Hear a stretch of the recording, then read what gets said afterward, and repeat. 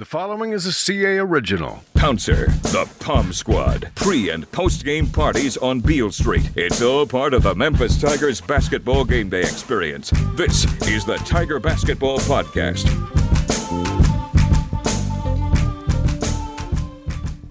What's happening, Tiger basketball fans? We are back for another edition of the Tiger Basketball Podcast. I'm Mark Giannotto, commercial appeal sports columnist. I'm joined, as always, by Jason Munz, our Tiger basketball beat writer. We are coming to you on the heels of probably the Tigers' biggest road win of the season, true road win, over Cincinnati. They are now on a 3-game winning streak after that loss, double overtime loss to UCF. They seem to have righted the ship. They're off the most perilous portion of the bubble. It feels like more like the team that we saw in non-conference play.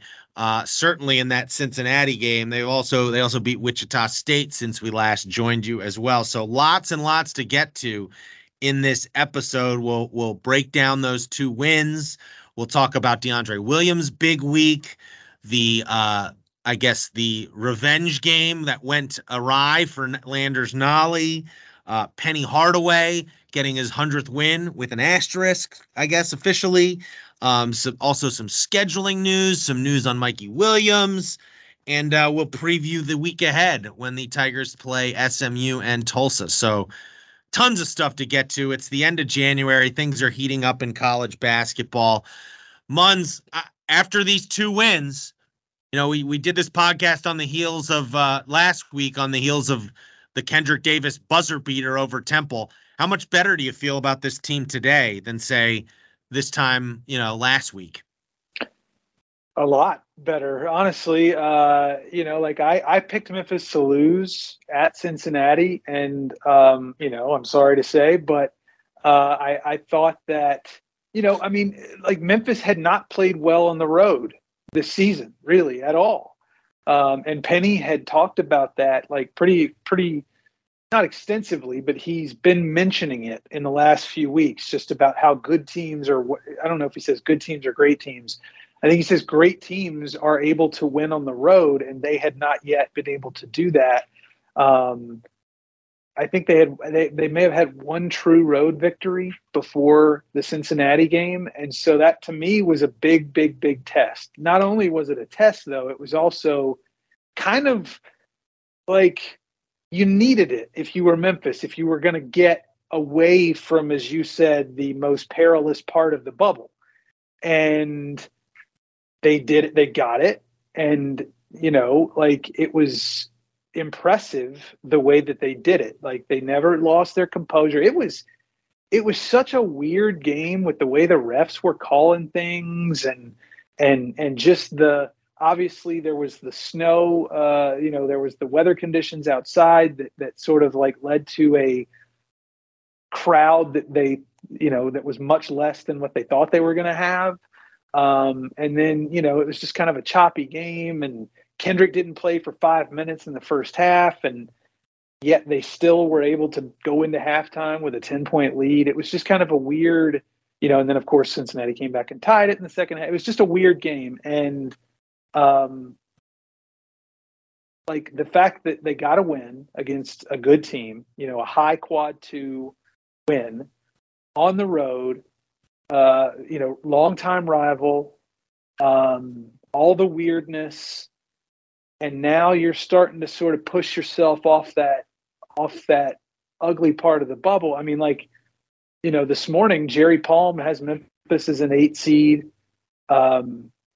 Shelby Mast, the USA Today sports bracketologist, has Memphis as an 8 seed. Lunardi's got Memphis as a 10 seed. So they're not only are they not last 4 in, they're not last 4 buys either. They're where last year's team was by the end of the year, by the time Selection Sunday arrived. That's kind of where they are right now. Should note that was actually their 3rd road win. They've beaten Vandy, Temple, and now Cincy on the road. They're up to 37 in the net, Memphis is. So that's really good news. 1-2 in quad 1 games, now 5-3 in quad 2 games. And I think most importantly of all, no losses in quad 3 or quad 4. That's something that is going to be very important this week with games against SMU and Tulsa looming. You don't want to, those are going to be those types of, in terms of where they're categorized, that's what those games are going to be in the net ranking formula. But you called it weird, and that game against Cincinnati, and I would actually call it like that. To me, is the template for this team. What happened in that Cincinnati game, like that felt like if you could bottle up that game, that game feels realistic for them to pull off consistently, and they'll win a lot of games here down the stretch doing it. I just felt like, DeAndre and Kendrick were really good. You got the secondary contributions from Keontae Kennedy. You were able to hold your own and, slightly win the rebounding battle. And, you hit your free throws. You hit your free throws, and, you weren't, there wasn't a huge disparity in the 3-point shooting. You were able, whether it was more this time via them holding Cincinnati in check from the 3-point line. But regardless, I felt it was like a formula that felt like this is what this team, like this version of the team is, I'm not saying that's the best they can play, but in some form or fashion, that's like the best version of this team.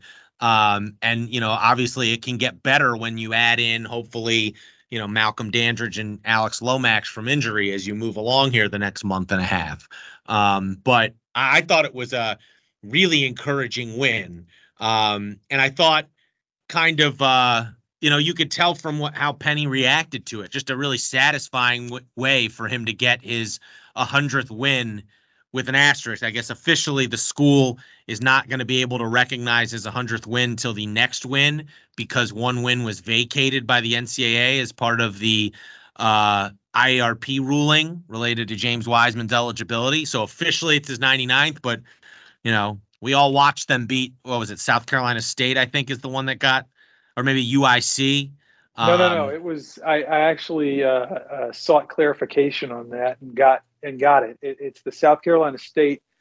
South Carolina State win is the one that was vacated, which I think is interesting because James actually played against Illinois. Well, he got I'm guessing the argument is he got the court injunction for the UIC game, and that's why they're not making them vacate that one. So, but like, we were there. We know what happened in that game. So 100 wins for Penny. And it seems, I just thought I put in my comment, commercial.com, it felt like kind of fitting that it was, a game in which after a rough patch, his team, won it kind of looking like the team he sort of expected them to be all along. And we've seen that Penny's teams traditionally here the past few years have played their best basketball start playing their best basketball right around now. That Cincinnati game was a good sign. I mean, that was the last point I was going to make. Going back to your first question about how much better do I feel or how good do I feel after the week that was. And I mean, yes, this is what Penny Hardaway teams do. I mean, it was January 20th last year when they lost to SMU, and the stuff kind of hit the fan in the post-game press conference, and it was like their third or fourth loss in a row, and then they won 10 out of their next 11 or whatever it was, 12 out of their next 13, something like that. It was January 20th of last year, where it's January 24th, it's Tuesday. I think it's January 24th, but this is the time that Penny Hardaway teams typically start to play really, really, really well. And if that is going to hold true, if that trend is going to continue, well, then I think not only me, but everybody should feel good about the Tigers, outlook the rest of the way. Yeah, no, it certainly does. Now, there's some tests ahead, obviously. And, things have, changed a little bit in the conference. Houston loses to Temple over the weekend, gets upset by Temple. UCF has lost a couple times here since they beat Memphis. Tulane lost a bad game to Tulsa. And so now Memphis finds itself, I believe they're technically in third place, a half game behind Temple, but obviously they already have the road win over Temple. And I don't think that they don't play again this year, right? They do. No, they do. Yeah. Oh, they do. There's a home game against Temple. Yep. Temple comes here. The only two teams that Memphis plays just once this year are East Carolina and Tulsa. So, so they get Temple back here, but yeah, they're a half game behind Temple and just one game now behind Houston. So, and they got 2 games against Houston left. So, yeah, it's setting up pretty well. Like your most difficult outside of Houston, your most difficult road games are behind you. Tulane, UCF, Cincinnati, those are behind you now. Now, the flip side of that is there are landmines galore in this conference. I mean, like legitimately. This whole week is a landmine coming up. This whole stretch, like SMU Tulsa is like 2 just giant, if you win, nothing's going to happen. If you lose, it's pretty bad. Well, I mean, yeah, but let's not even talk about I think Memphis goes to Tampa to play USF on February 8th. You think Tyler Harris at home isn't going to be super pumped up to get back at Memphis for sort of USF bungling away that game here at FedEx Forum? I mean, well, I would say this: if they play the way they did against Cincinnati or somewhere close to it, I think the KenPom projection of they're favored in every game the rest of the way except Houston, I feel good about that. If they can play near that level they did against Cincinnati, not even necessarily match it, but near that level that they did against Cincinnati. What do you think? Get your crystal ball out or your binoculars or your telescope or whatever, and tell me, what do you think? I'm getting my DeAndre Williams goggles because you're apparently not allowed to do that in a game. Not toward the other team's bench, apparently. Yeah, maybe not towards Landers specifically. Yeah, or Ches. Maybe you can do it toward the sky or something if you're looking for birds. But if you're bird watching, but so there's 11 regular season games left. What do you think's realistic? 9-2? Yeah. I think 9-2 is kind of that'd be great. You'll be safely in the field at 9-2. Well, that was going to be my next question. What seed do you think that gets? Well, it depends. Does that 9-2 include a win over Houston? Does it include, Yes. Yes. Under this scenario, I'm going to say you lose on the road to Houston and you win at home against Houston. The other loss is probably going to be on the road. Does it include, and I assume it includes, to me, it probably includes making it at least to the semis of the conference tournament then? Yes. So you're looking at, if that happens, you're looking at probably 25 and you'd be 25-8 in that scenario. Okay. So what seed do you like there? I want to check something real quick before I give you an answer. All right. Well, I can fill. I'm going to say they'll be the same seed as last year, 8, 9, something like that. Okay. Yeah. And if they do better than that, if both their losses are to Houston, but they beat everybody else and they get to the title game. Well, I think losing the Houston win is crucial to me. To envisioning a scenario where they're higher than an 8 seed, it has to include a win over Houston, at least one. All right. Well, let's say they go 10-1. Then they only lose to Houston on the road. Then maybe you're a 7. I think they may have played their way out of being a 5 or a 6 seed, to be quite honest with you. Maybe if they go 10-1, they could get up to 6.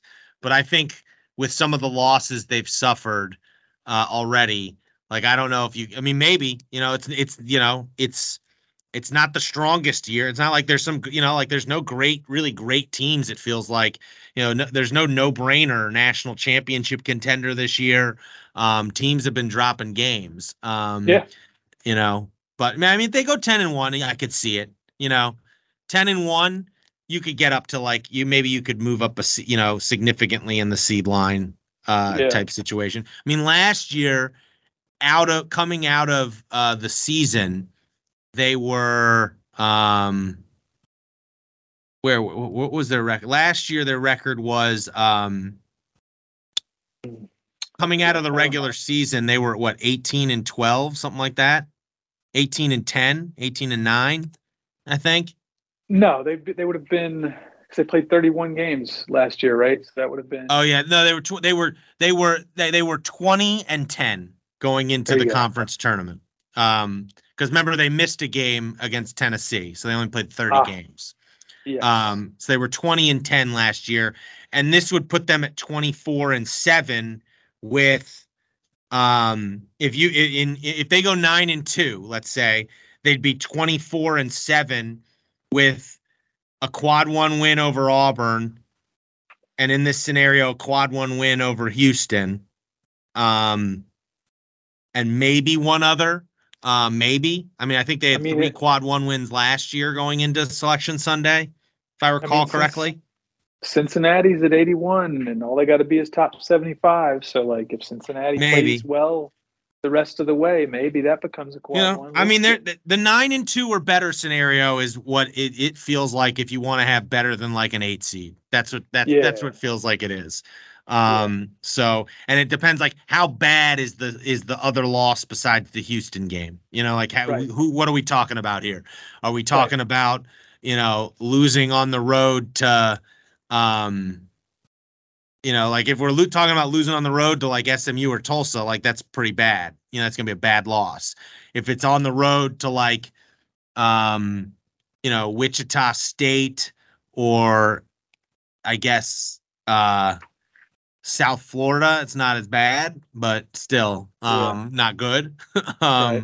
But, so we shall see. A long way to get to that point, honestly, because they gotta keep playing at this level. I think it's important to do it this week against 2 not great teams. Continue playing at the level you did against Cincinnati, even though the opponents are going to be, among the worst, probably the 2 worst teams in the league are playing this weekend. Or this week, excuse me. SMU at home Thursday and then at Tulsa Sunday. We'll get to those in a second. I wanted to talk to you real quick because I think the big storyline in these last 2 wins over Wichita State and Cincinnati on the court was, I think it was probably the best bet. I think the Wichita State game is probably the best game DeAndre Williams has played at Memphis. And I think these 2 games together were the best back-to-back performances of his career at Memphis. He was tremendous. He was AAC Player of the Week, and deservedly so. It really felt like his game went to a level we had not seen before in these last 2 games.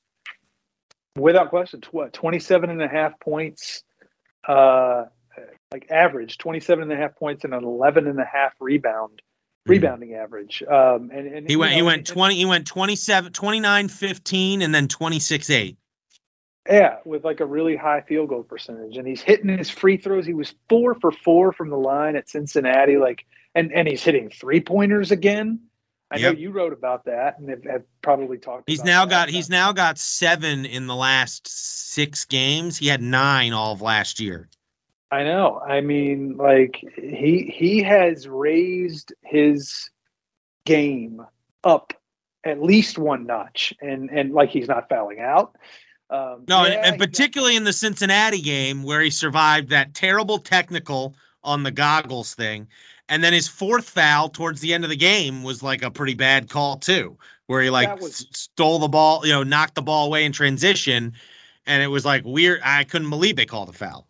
That was criminal, man. Like he intercepted a pass on a fast break, and like he jumped the passing lane and they called him for a foul. It was unbelievable. But yeah, he's just really, really playing very, very well. But, you got you got to keep it up. And if you do, then what you were saying a second ago about not necessarily like lowering your guard against lesser competition. People talk about it a lot with this Memphis team under Penny Hardaway. They play up to their competition, but they also play down to their competition. And so, like, now is the time to, put a pin in that narrative. If you want to, start garnering some respect, some real buzz. Now's the time to sort of put your foot down on the gas and if the past 2 or 3 games for DeAndre Williams are any indication, he's more than ready to do that. Yeah, no, it's they're going to need it. I mean, when they have Kendrick and him playing at a high level, I mean, they're going to probably have 2 first-team all AAC selections. I mean, those are 2 of the 5 best players in the league. There's no doubt about it.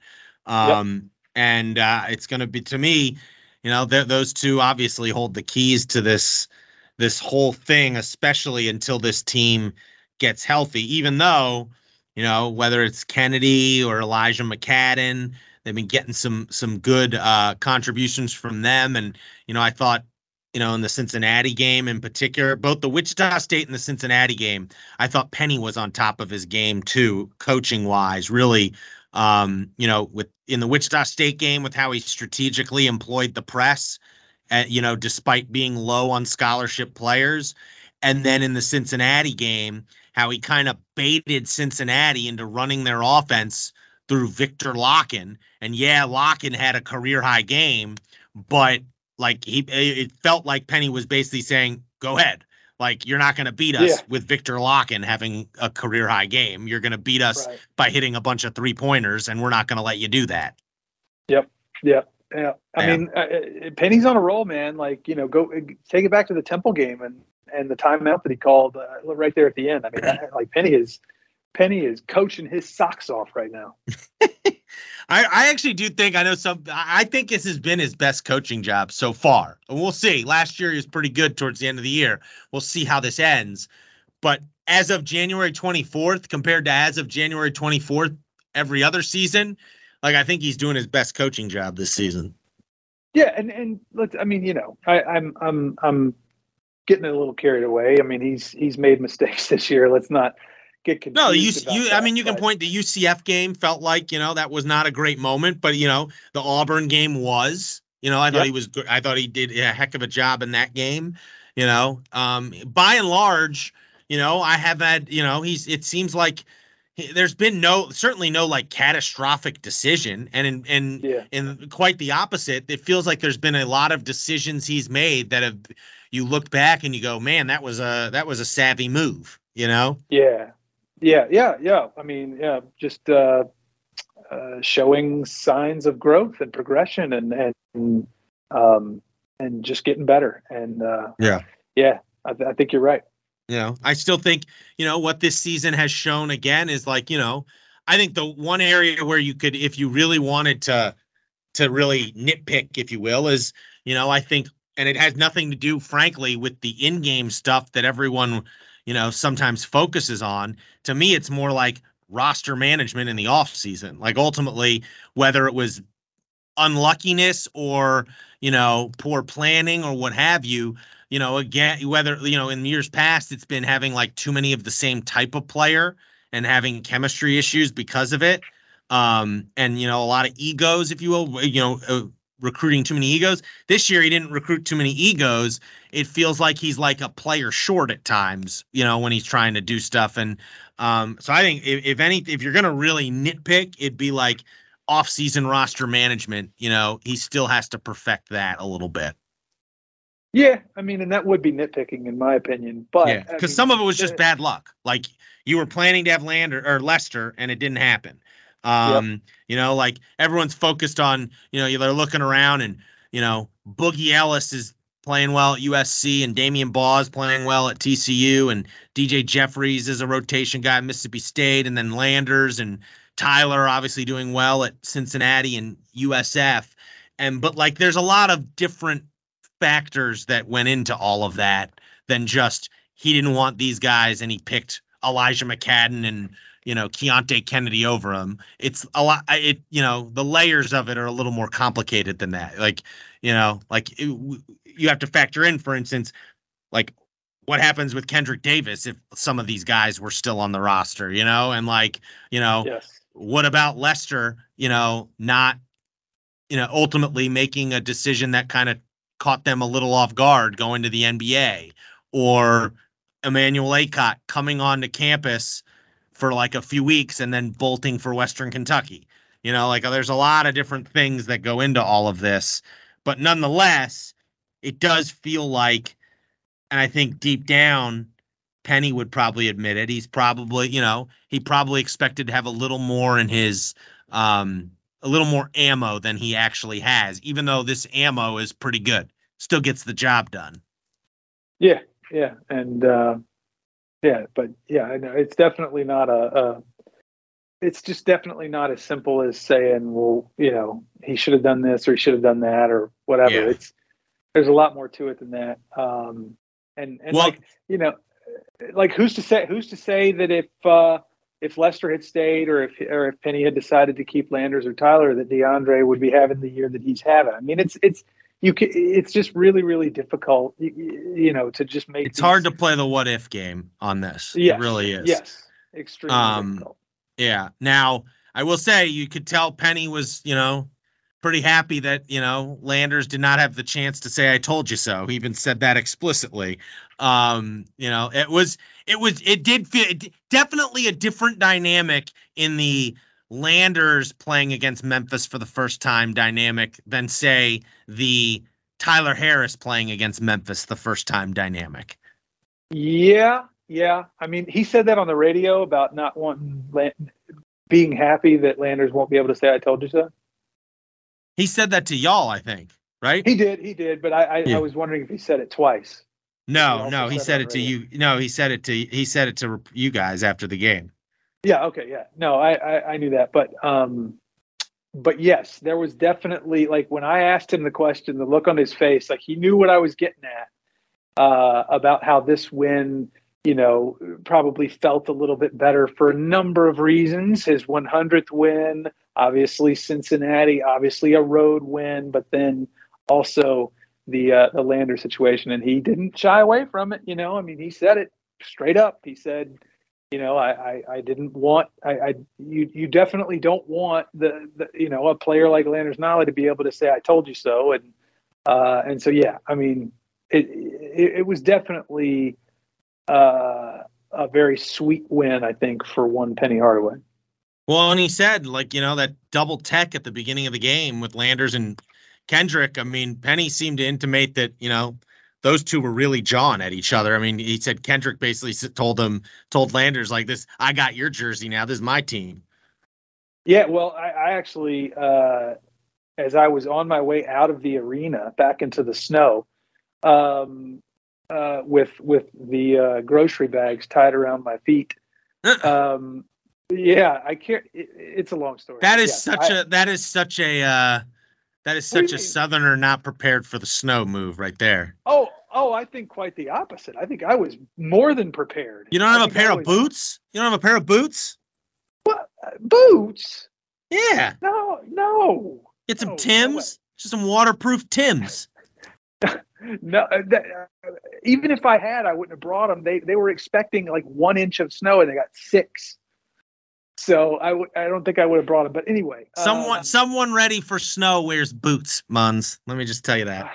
Well, I mean, that's fine. Preparation is key in wintry weather.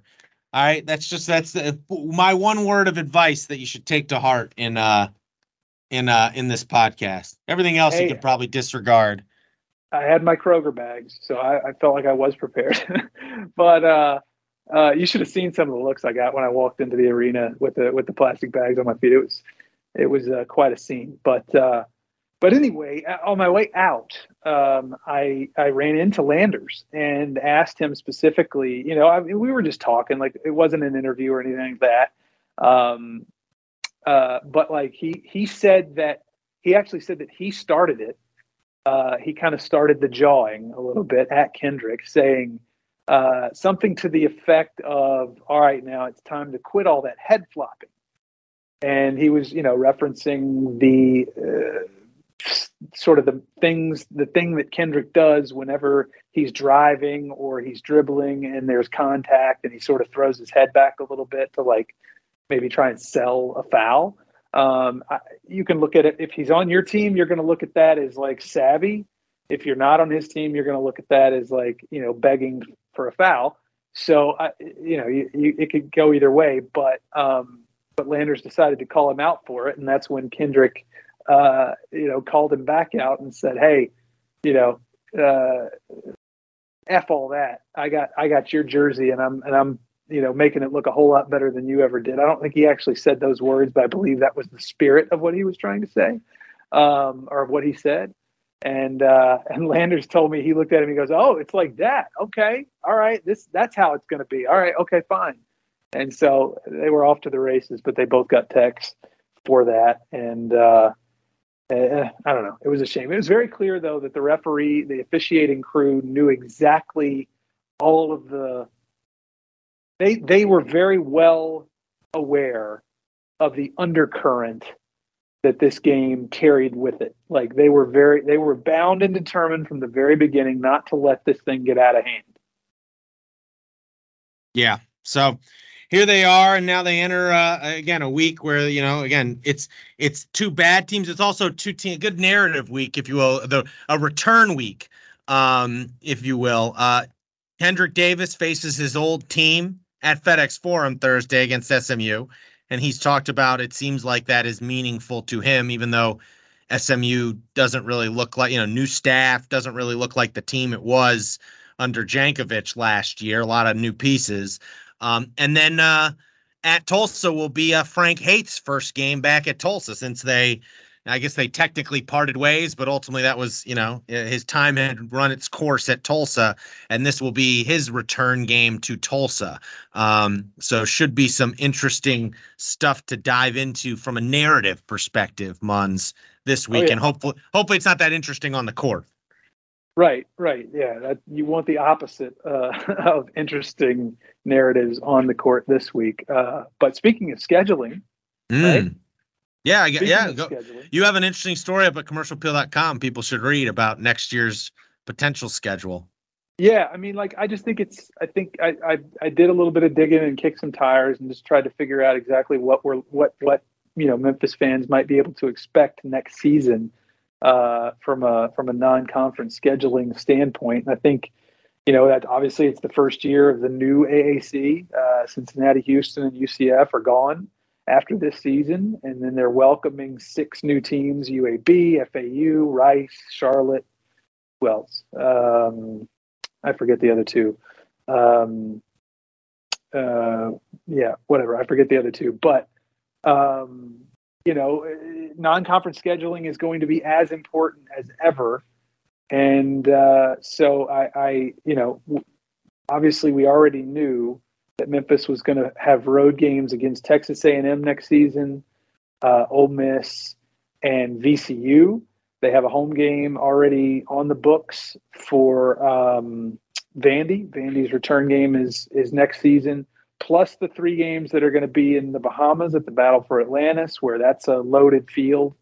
Could be a very, very big week for the Tigers, but there's a couple of teams where Memphis is they're not, the deals aren't done, but they are trending toward getting done. And that's Missouri and Virginia. If they are able to get one or both of those games done, if it's Virginia, then the home and home series would start in Memphis next season. And if it's Missouri, the home and home series would start at Missouri next season. So, again, those deals are not done. They're still probably 2 or 3 steps away from those deals getting done. And then they got a few other irons in the fire that are even further away from getting done than those, but not the least of which is Cincinnati. I was told that the trip to Cincinnati, part of it was Memphis was going to actually engage in some discussions with some of the brass in the Cincinnati athletic department about starting a home and home series, next season, keeping the rivalry going. And Penny seemed to indicate he's in favor of that too, obviously. Yeah. So, I mean, like, again, that is still in the early stages. A couple other names of teams that are also far away, but at least the ball has started rolling, are Arkansas and Louisville. So, that's some things to potentially, keep an eye on here as the weeks and months progress. Yeah, no, absolutely. Sounds good. Well, make sure you're checking out commercialappeal.com for tons of coverage. Munz has that story up about the schedule. Also has a story up about Mikey Williams, the Memphis commit, who got snubbed by the McDonald's All-American game. Bronny got in, but he didn't. And Mikey is technically ahead of Bronny on the 247 composite rankings. But nonetheless, make sure you're checking out all that coverage over at commercialappeal.com. We will obviously have coverage from the SMU game and the Tulsa game this week, keeping you up to date on these Tigers who have gotten back on track here after a up and down start to conference play. So lots to be excited about. We are looking forward to talking to you all about it next week. Till then, I was Mark. That was Jason. Thank you so much, and hopefully we'll see you out at FedEx Forum Thursday night.